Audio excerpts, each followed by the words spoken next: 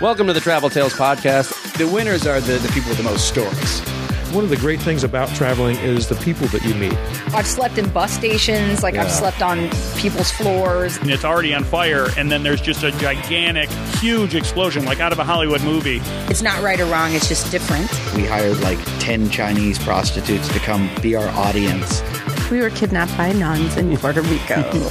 Not a good idea to be high when you're packing. You forget a lot of stuff. I got swine flu. By the time you've lived through it, it's just a good story.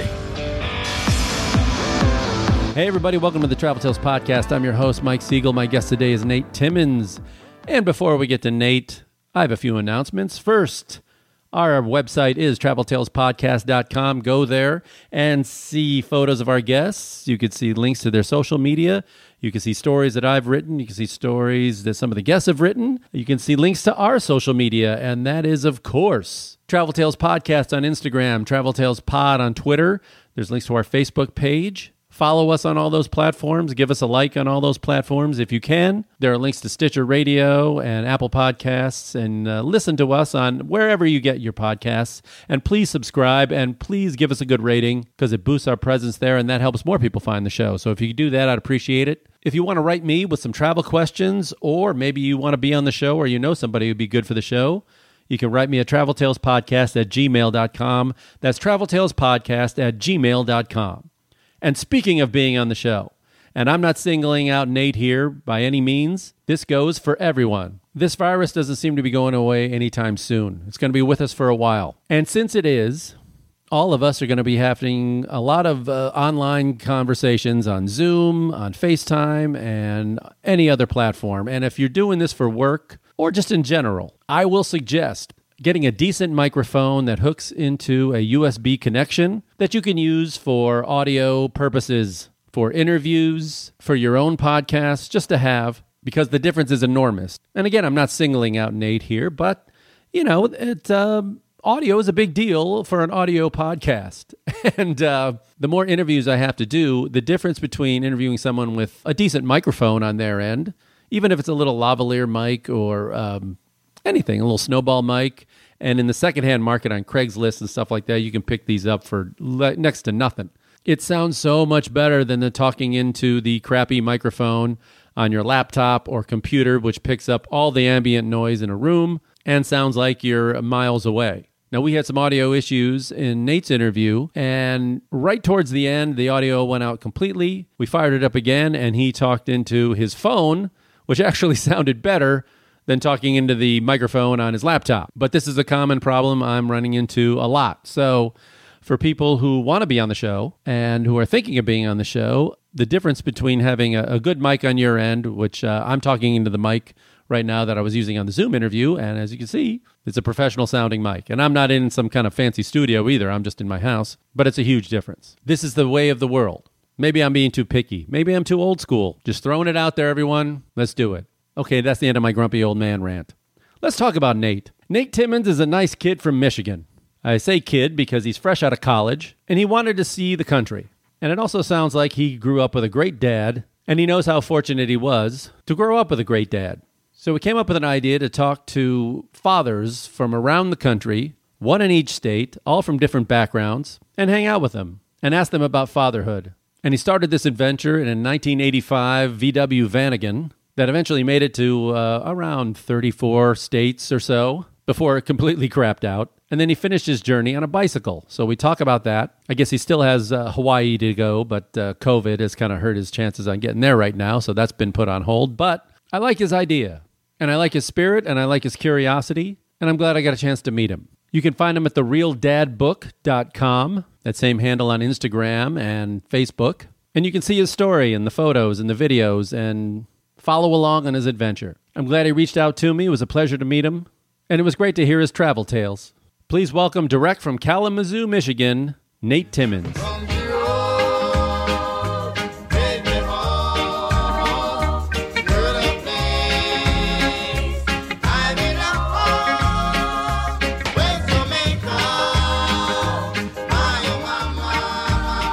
Where are you now? You're in Michigan? I am in Kalamazoo, Michigan. I know you just said we weren't going to be doing this over video, but if you've got the Michigan Mitt lower left quadrant of Michigan. I know it well. I have family in Kalamazoo and Grand Rapids. Oh, no way. Yeah, and Muskegon. Okay. Oh, I know Michigan well. I played Kalamazoo back in my comedy days. I'm from Chicago, so. Oh, okay. Oh, right on. Yeah. So I know Michigan very, very well. Very good. So you grew up there, I'm assuming? Born and raised. Spent the last 25 years here. I'm actually getting ready for a cross-country move myself out to Portland, Oregon. Portland? Yes. Okay, well, good. Well, what a choice. You just they're not like they're in the news or anything. My parents have asked multiple times if I pay attention to world events or not. Well, it's beautiful. I was just in Bend, Oregon. Okay. Which I'm sure you'll become familiar with very soon, but it's beautiful. Yeah. Beautiful. Yeah. Portland's great. It's having a rough patch, but so are a lot of cities, and so is the whole country really having a rough patch. But right. I can definitely see where that would be the case. When's your move going to happen? So I'll actually be moving out there October 7th. My girlfriend and I are doing a road trip out there October 7th, and then we'll be moving in October 10th. So we were actually just out there this past weekend looking at apartments, and the air quality index was the worst of any city in the world. Yeah. So, what a way to start the adventure, You could get some deals, though. Well, and that's what we were asking all the leasing agents. We're like, all right, how many people are actually moving in? What kind of deals can you get? The best we could swing was a month free. So. Yeah. Well, that's not bad. That's not bad. But, hopefully, the smoke will have cleared by the time you get out. Hopefully. Yeah, just so the road trip I just took, I just got back from Montana and Wyoming, were my last two states, and Jealous. I checked out some of your videos. And first of all, we should tell people, give people the name of your website and the book you're writing and everything else you're doing right now. Yeah, absolutely. So the website is therealdadbook.com. I'm actually writing a book that I'm calling The Dad Book, 50 Dads, 50 States, as part of my own 50-state adventure. So what I've been doing for the last now year and a half is actually traveling to all 50 states and interviewing one dad from each state and putting those interviews into this book that I'm calling The Dad Book, 50 Dads, 50 States. Okay, so you're a young man. You're not a dad. Correct. So I'll be the guy that asks you the obvious question: why are you writing a dad book when you know nothing about being a dad? Exactly, and a totally fair question. I've been asked that probably more than any question I had in my entire life. So, So being I started this when I was 23, now 25, and that's definitely a question I get all the time. And for me, kind of growing up, my dad was always the guy that I looked up to in my own life and wanting to emulate him as much as I could. And then going to college, especially coming from a small town like Kalamazoo, my entire high school career, it wasn't until my senior year that one of my close friends' parents actually got a divorce. And that was my first real encounter and interaction with somebody I knew whose parents were divorced. And then going to college and realizing, people come from single parent households, mom that raised them, grandparents that raised them, and realizing, how what I thought fatherhood was, mom, dad, couple children, is not the case for everyone. And that doesn't mean that those people don't turn out to be successful, contributing members of society, right? And I wanted to showcase that, regardless of where you come from, regardless of your background, across the entire 50 states, you can come from any fatherhood structure and still turn out to be a successful individual, so long as your father is a good beacon of light in your own life, right? So I look at it through the lens of I am not a father, but I also don't have any biases towards what fatherhood should be. In all the interviews, I basically tell the guys, hey, I'm not a dad. Teach me how you're a dad. I don't want to, tell you what you should or shouldn't be doing. What have you learned about fatherhood that you didn't know before you started this? So I definitely think it was one of those where I had my own kind of preconceived ideas of what it meant to be a dad. My dad's a construction guy, and if anything breaks in our house, I automatically go to him and I'm like, hey, Dad, what do we do to fix this? And he snap of fingers, he's already got it fixed. But really for me, it was this intentionality piece, and every dad and every guy that I've interviewed really brought that home, right? Where being an intentional father in your child's life, and it's so relatable to any, wife, husband. It's not just fathers that should be intentional, but it's actually taking the time to step back and say, how can I be a good father to this child, right?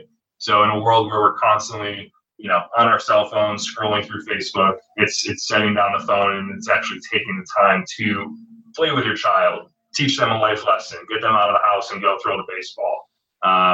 It's actually funny when I think of intentionality and an example of it. When I was on the road, I was in Tennessee staying with a family with a dad that I was interviewing there, and there was a lightning storm that had come through, torrential rain, torrential downpour. Me and his wife were inside watching, TV, just kind of hanging out, and he immediately, sees the rain outside and he says, Huck, talking to his son, says, Huck, let's go outside. So he scoops him up. They both, take off their shirts, run outside, play in the rain. Me and his wife are sitting there cracking up. We're like, those guys are crazy. Like, we're not going out there. And then they come in and they're, grinning from ear to ear, soaking wet, having the time of their life, when that could have easily been an opportunity for him to say, all right, Huck, let's take a nap. It's time to, stay inside. We'll let the rain pass over and we'll go play later. But he took the time to actually, make a point to make the most of this rainstorm, right? So just that piece of intentionality. Yeah, and I never danced with my dad in the rain.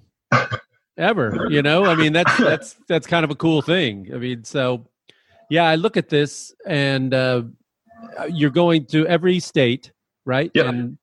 And this is also a good excuse to travel. Also an excellent excuse to travel. Totally fair. What was your background in traveling? Where had you been before all this started, and how much traveling have you done in your life before this? Definitely. So growing up, my parents always made a point to every year we would go on some kind of adventure in the States specifically. So growing up, I had been to San Francisco, Florida, Disney World, numerous of times. Had kind of done some traveling in the U.S., but it wasn't until college that I actually got the chance to finally break free of the U.S.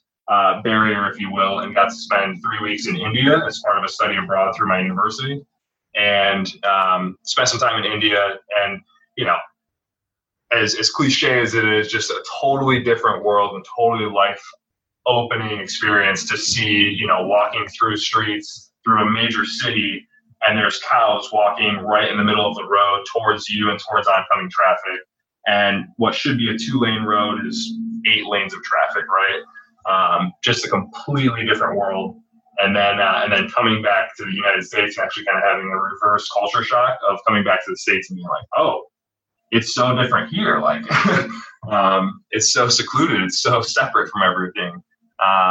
So that was kind of my experience with traveling before the dad book. And I knew after college, I was thankfully able to go through school without debt. And I came out of college debt-free and said, what can I do in the next year or two that's going to be something that I'll look back on the rest of my life and always be glad that I did, right? And I knew that I wanted to do some traveling in the States, and I thought, what better way to tie in this project with the dad book and to actually go to all 50 states to accomplish it. So I'm 49 states in. Hawaii is the last one. And thank you, COVID. This is proving to be the most difficult state to coordinate.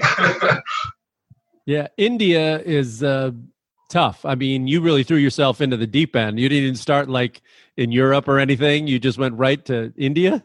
I had a 9-hour layover in France that was supposed to be an adventure in itself that ultimately ended up being a 3-hour layover because of extreme fog, shutdown of the airport while I was there. It was a whole chaos and a half to even get to India. But yeah, I went straight into the heart of a completely different world. Yeah, that's culture shock. But at least you had that perspective, and that's important. Exactly. You took off, so now you're doing all the states. And talk about the van that you started out in, which you named Vanna White, which normally I wouldn't let that pun pass as a comedian, but I'm going to give it up. I'll let you have it. Thank you. These are tough times, and I'm willing to let you have that one. I'll take any breaks. So this van was a piece of work. It was an 85 Volkswagen. 85 Volkswagen van again. Piece of work is an understatement. When I first bought it, it had no working brakes. I had no idea how to actually drive stick shift. I vividly just remember the first interaction I had with the guy that I was buying it from, and he said, "All right, here's the keys. Like, brakes don't work. We're on a backcountry road. Just put it in neutral, and it'll eventually come to a stop." And I said, "Oh, like that's all fine and great. I just don't know how to drive stick." And he was like, "Well, dude, you just drove an hour and a half to get here. Like, are you serious about buying it?" I'm like, "Yeah, like I'll learn how to drive, but would you mind just driving me? So here he is, selling me the car, and he's driving me around and teaching me kind of how to drive stick at the same time. So I bought this 85 Vanagon, a white van. I'm going to go live out of this white van and travel the country. I'm sure my parents and professors at college were all concerned. It was the perfect van for this trip. I know when I took it to the mechanic to get the brakes fixed, to kind of get it mechanically ready for this 15,000 mile journey.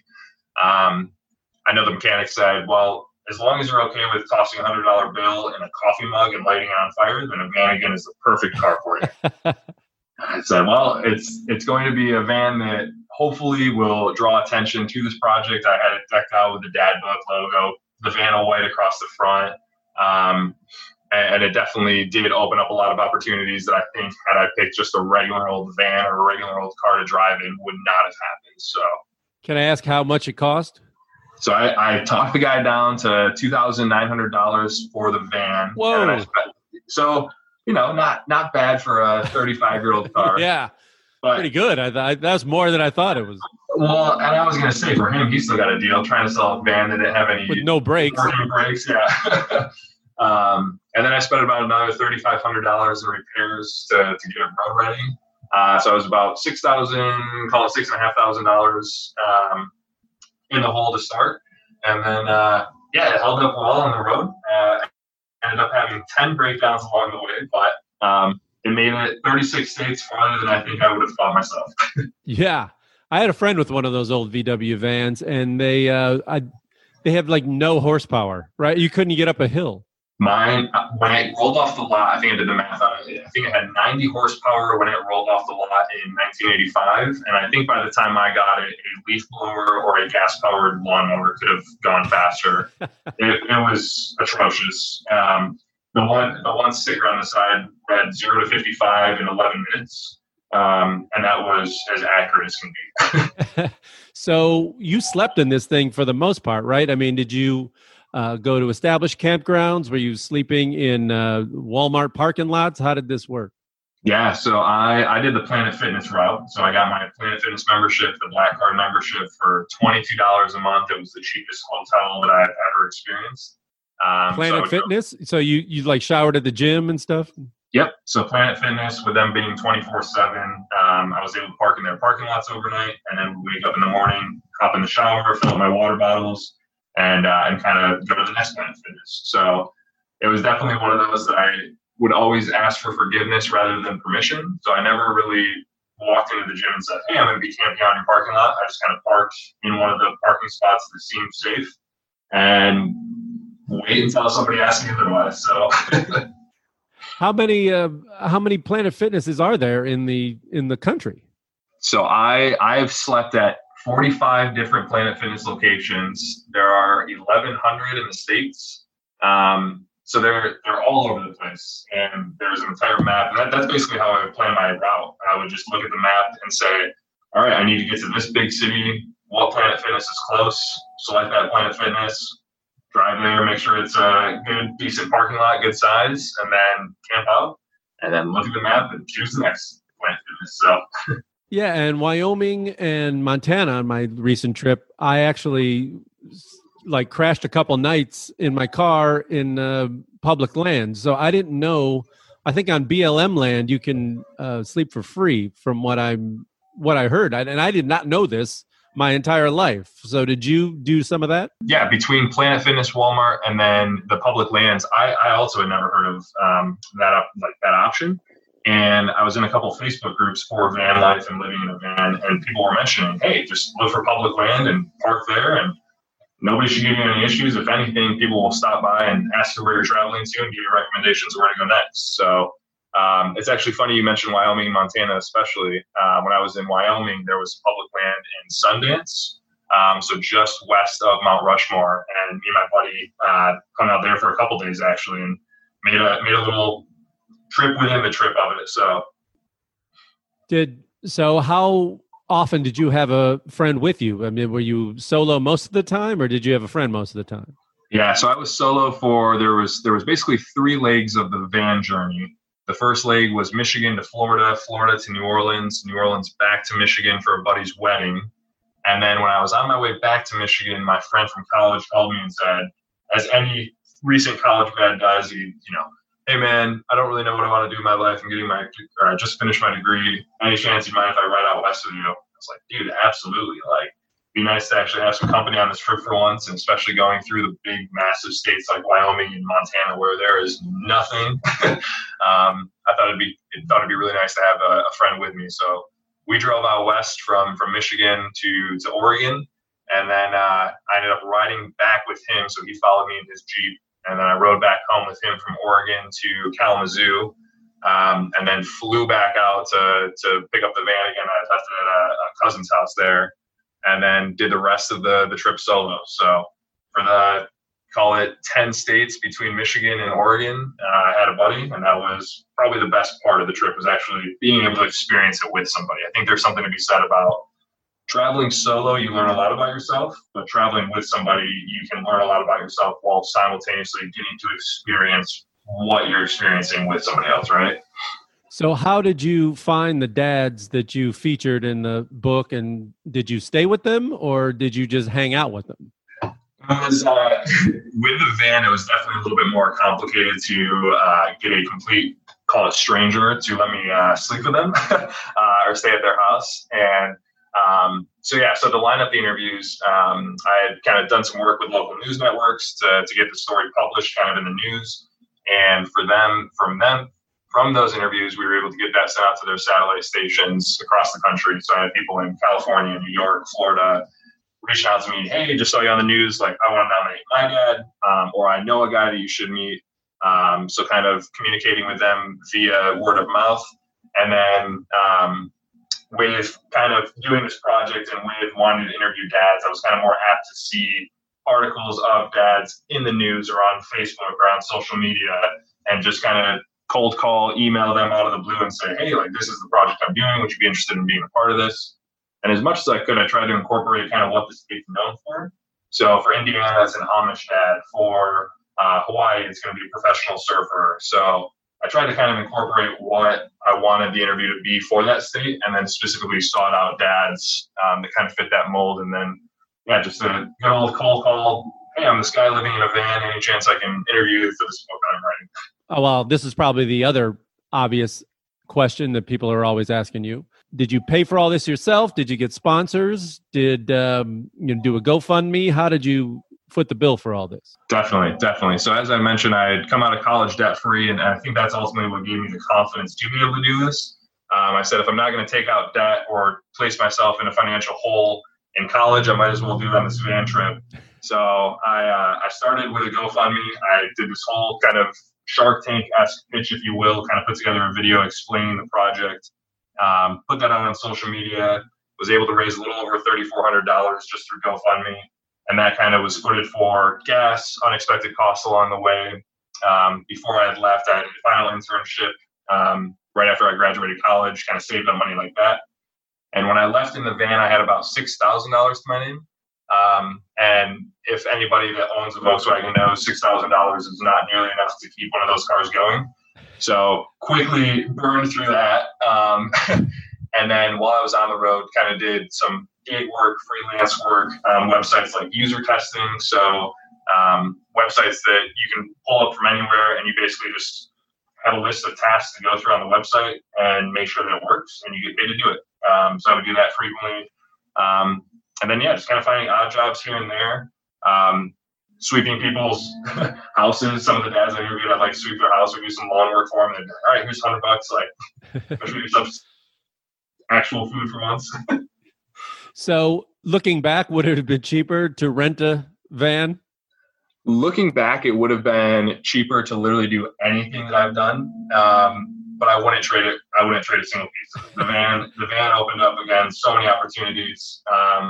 I think back even in when I was in Alabama, I was on Dauphin Island, so the southernmost tip of Alabama. There's an island on the Gulf, and I was there, and I had parked in a church parking lot overnight, and I was going to be in a car show the next day.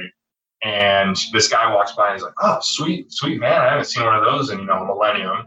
And he's like, "You afraid of heights?" I was like, "No." And he's like, "Well, do you want to go on a plane ride around the island?" I was like, oh, okay. So here we are, struck up a conversation all of 25 seconds earlier, walking to his plane. And we get to his plane, and his niece was with him. And she goes, Nate, just so you know, there's like no doors or walls or windows on this plane. It's not a usual plane. And here I am thinking, all right, sweet. I just accepted this offer to ride on a plane, and I'm now going to get abducted and taken into the woods of Alabama. And sure enough, we show up, and it's a little hang glider plane with a single prop engine in the back. And we took a 25-minute plane ride around the island. And the entire time he's, showing me all the sights and sounds. And he says, yeah, I got to be honest, would have never done this, have never done this, but you seem cool enough to own a Volkswagen van and also dumb enough to own one. So I figured you could use a little enjoyment for the trip. Cool enough and dumb enough. The story of my life. So were there any nights that you just had like a rough night of sleep? Like you thought, well, this might not be so safe. What was your scariest night on the road? Scariest night on the road would have been when I was in California, actually. The van, as I had mentioned, the van broke down 10 times along the way. And when I was in Fortuna, California, so Northern California, the van had broken down and wouldn't start. And that day, this would have been 2019, so last fall, about a year ago, actually, the wildfires were going on in California, as they are now. And they were shutting down the power for all of Northern California, and the wildfires were quickly kind of pushing their way north towards Fortuna. So here I am in a 35-year-old van that won't start, and the city that I'm in is without power. And I just kind of pushed the van onto the side road, turned off kind of pulled in the curtains, kind of bunkered down, made sure that nobody messed with me. And then, was finally able to figure out how to fix it. It was a wire that had become disassembled. But the entire time that I was trying to figure out that wire, I'm hearing the emergency evacuation sirens start going, can start seeing the smoke in the distance kind of coming. I'm literally like seeing hell coming towards me. And I'm sitting here trying to like fidget with this wire, trying to get it to start. But that was definitely one of the scariest moments of the entire trip. And kind of being in a city of people being like, we're not letting anybody in because we don't have power and we can't house anybody right now. So nobody ever knocked on the window of the van and told you to move along? You can't sleep here? So I was asked, I was never kicked out of a Planet Fitness, but I was kindly asked to leave very quick. I was 2 times in Eureka, California. So actually the night before the van died in Fortuna, I was at a Planet Fitness, and the mall security, like Paul Blart mall cop kind of guy, comes up and he's, hey man, see a lot of you guys out here with these vanigans sleeping in them, but you can't spend the night here. You got to go to that street over there. And on the street, there's RVs that have tarps over them and tents and the whole 9 yards. And yeah, those are homeless people. That's what that is. That's a very kind way of me saying homeless people. Yes. Yeah. So I got that. I live near Venice, so I'm quite familiar. Yeah. And in a world of PC, I'm trying to be PC and saying tents. No, yeah, that's their home. I mean, that's their home. That's their home. Yeah. So your girlfriend never joined you on any of these trips? No. So so my girlfriend and I actually started dating right before I took off on the bike. So the van ended up making it to Arkansas. So 36 states in. The van's engine finally kicked the can, would have been January 30th of this year. So I was able to get back home right before COVID started, found a job right before COVID started, kind of worked that for the 5 months between van dying and the beginning of this bike trip. And that's when I actually met my girlfriend, and truly would not have been able to do the bike trip without her kind of support back home. There were definitely moments on the bike that I realized, holy crap, I'm pedaling 60, 70 miles a day and have nobody out here with me. This is pure torture. And she was definitely somebody I could lean on for support. So around January 30th, your timing is impeccable, because right as the quarantine starts and the COVID hits, your van breaks down and you get to go home. And then you got a job? So the van, I like to think the van has a wisdom that only vanigans have, and it foresaw danger ahead. When the van broke down, I had all of about $160 to my name. Again, as I mentioned, like blew through all the savings I had to get to 36 states. And then, the van's engine threw a rod right through the engine. So there's a fist-sized hole right through the center of the engine block. And was able to rent a U-Haul trailer from Arkansas back to Michigan for $140. So I had $20 to my name when I got back to Michigan. And thankfully was able to just pick up a manufacturing job placing stickers on boxes for all of $12 an hour. But it was a job and I needed the money fast. And I knew it was going to be a temporary solution before I would get back on the road. And then, all of 2 weeks later, the entire world kind of shut down and came to a screeching halt. And COVID happened. And truly, it was the best case scenario for the worst case with the van dying. Because had the van kept on trucking along, I would have had $80 to my name, would have been trying to find a job at a Planet Fitness or something on the road just to save up some money to finish the final 14 states. And would have never been able to find a job with COVID, especially when it first kind of happened. We were truly on lockdown. I think it's so we think about how far we've come, and when it first happened, like nobody was going outside, nobody wanted to mess with it. So thankfully, I truly think I'm thankful that the van actually died and allowed me kind of that opportunity to reboot at home.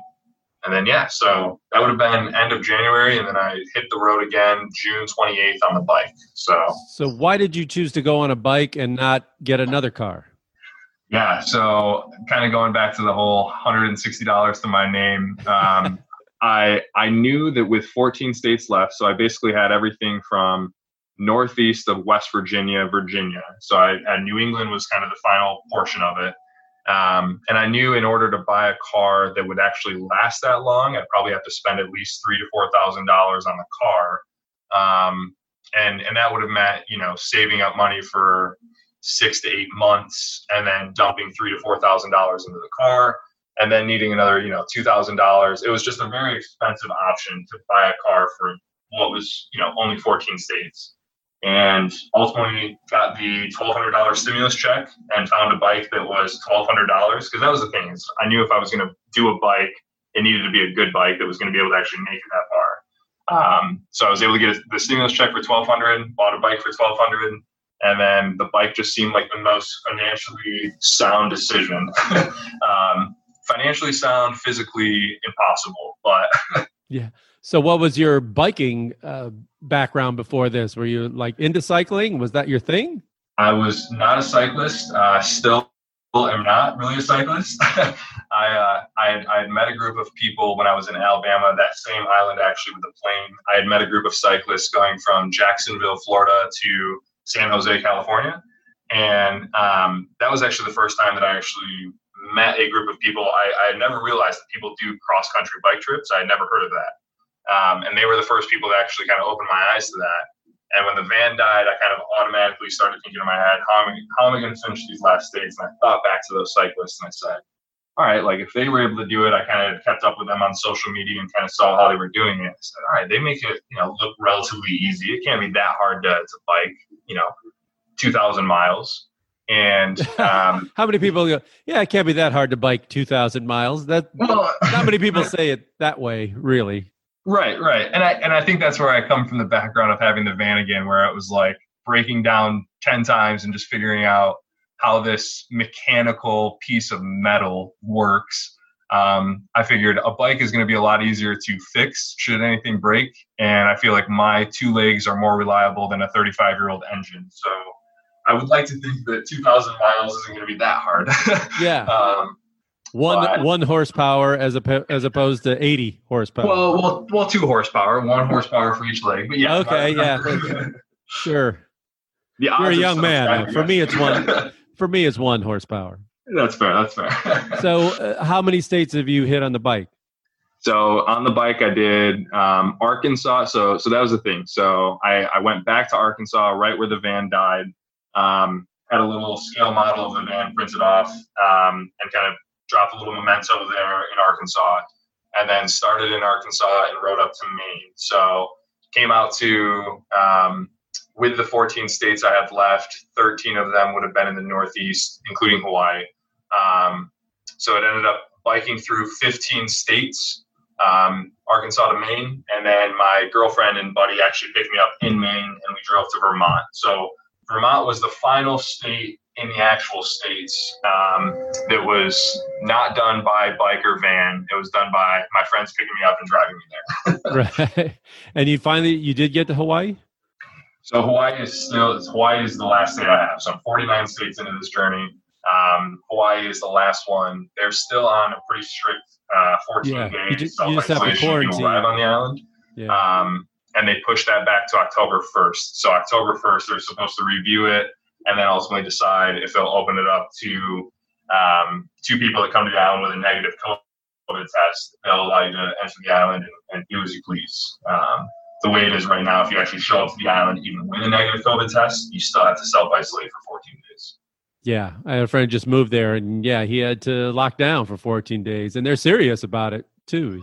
$5,000 fine if you're not partaking by that, and they are serious. There was a guy actually on the news that was posting videos. I'm in Hawaii and I'm not following the rules. Next day, slapped with a $5,000 fine. Right. So I know you've obviously got like an Instagram page and everything else. How have people been following you on your journey on social media?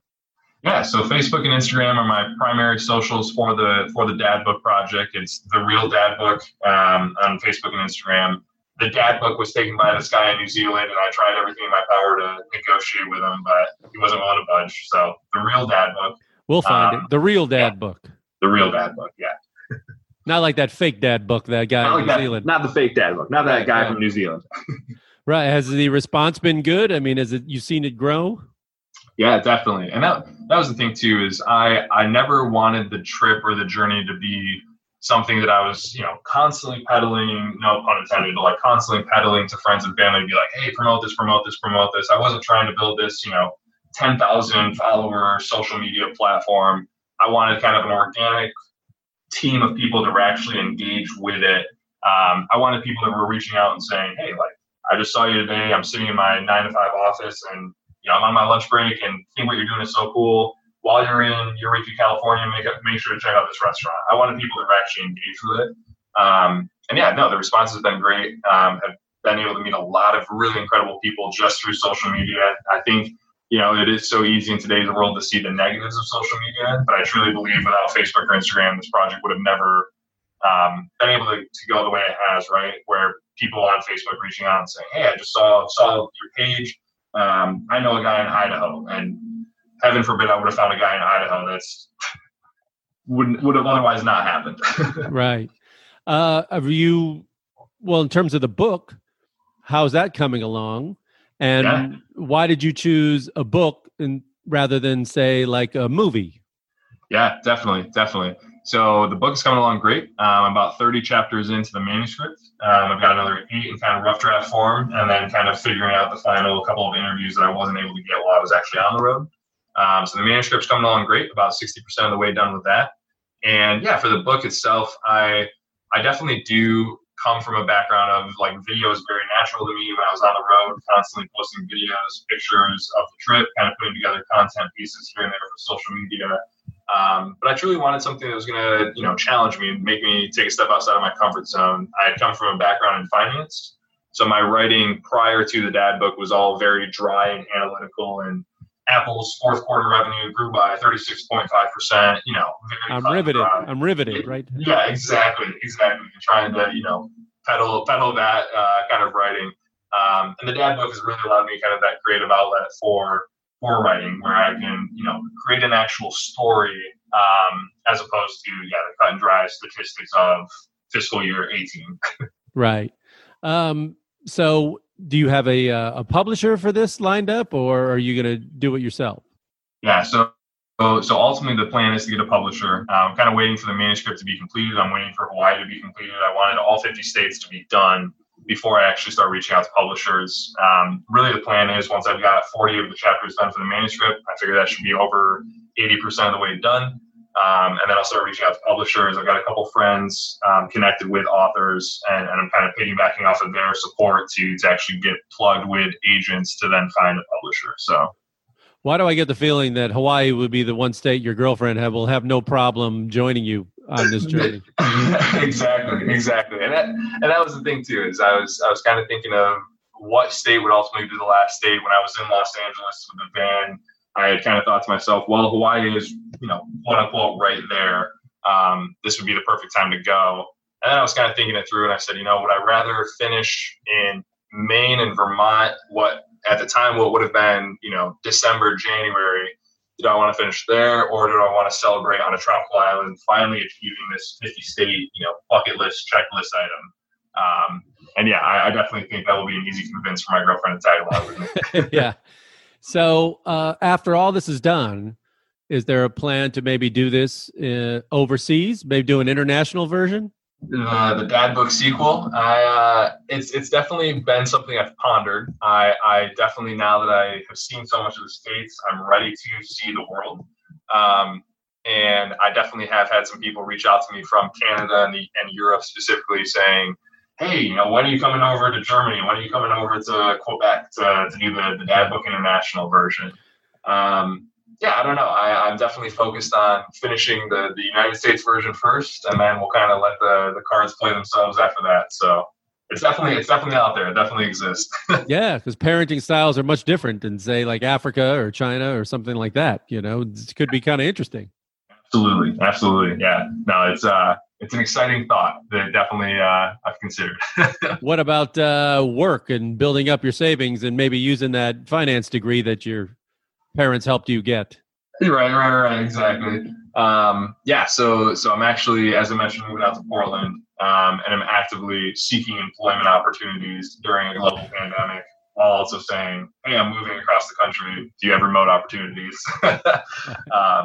So yeah, the job search is in the works, and definitely got some opportunities starting to pop up finally. So yeah, I'll start pursuing the career opportunities, and then finishing the book at night on the weekends. So do you have a YouTube channel? I do. So it's Nate Timmons. It's not the real Dad Book. It's just Nate Timmons. And on the YouTube channel, I've posted more of the long form content from the Dad Book journey. So videos and kind of vlogs from the van, me on the bike. And that's where you can find more of the long form, 4+ minute long videos for kind of the adventures of the Dad Book. Okay. What do you think all this has taught you? All this, everywhere you've gone, not just talking with the dads and everything like that, but what about just, the travel? What has it taught you about yourself and about people? Yeah. So definitely the biggest takeaway I've had from this, and I love answering this, especially in the world we live in today, is that so often, we see on the news, the world is coming to an end. COVID is taking over. People are sheltering in place, as we all should. Let me preface by saying that. But it truly, we live in such polarizing times that it feels like you can't even go outside and talk to your neighbor without having some kind of issue arise, right?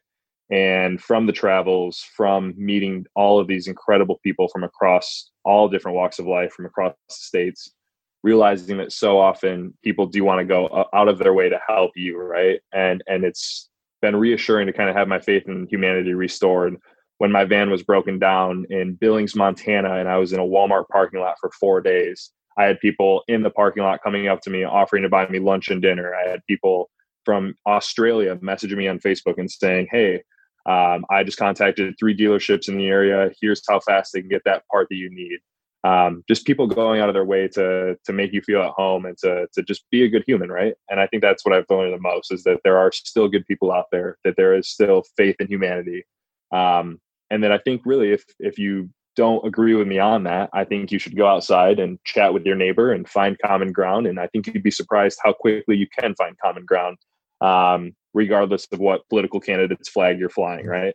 And I think that's what I've really learned the most, just from a humanity standpoint. And then kind of personally, I definitely feel like I have kind of overcome any and all adversities that were tossed my way. And I think it was definitely an opportunity for me to grow and to feel confident in myself to overcome those challenges. Right. I think had I done this 5 or 6 years ago and my van's engine died, I would have probably wrapped up the book with Zoom interviews and called it good.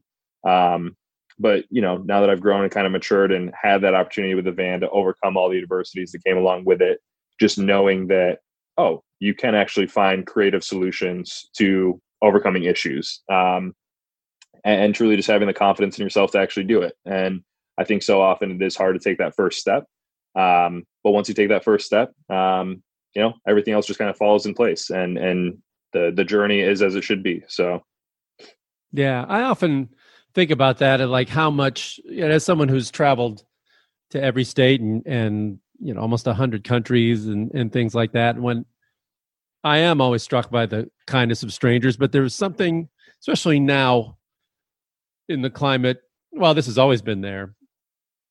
But did you ever stop, as I have sometimes, and ask myself, okay, yeah, that guy was willing to help me stuck on the side of the road. That guy came up to me and just, chatted and offered a plane ride over Arkansas. But if I was, say, like an African-American guy traveling alone, I mean, would they be so cool with me sleeping near their land or in their parking lot? And would I have been hustled off more times than the one time you were hustled off? You know what I mean? And it's those kind of things you think about. And you're like, I don't know if it would, how easy would I be to walk in this small town in Montana and not be hassled? It's weird to think about now. No, yeah, you bring up an excellent point. My girlfriend and I have had many a conversation about that, and it's actually kind of funny you even say that too, because when I was in Arkansas, the second day on the bike, I had quick stopped into a gas station to fill up my water bottles, and the gentleman working behind the counter was a guy from Egypt, and he said, what are you, I'm decked out in all my bike gear. And he said, what are you doing? And I said, I'm riding my bike from Arkansas to Maine. And verbatim, the guy said, you white guys, and he's laughing while he's saying it, you white guys can do whatever you want. And I said, no. And they're like, you are so right. And it is so unfortunate that is, they throw the word privilege around a lot, but then I think about it and go, yeah, those things I just never thought about. I never thought about like getting out of my car in this town, wherever I am in the country, and not being hassled or being followed by the local cops or somebody asking me what I'm doing there.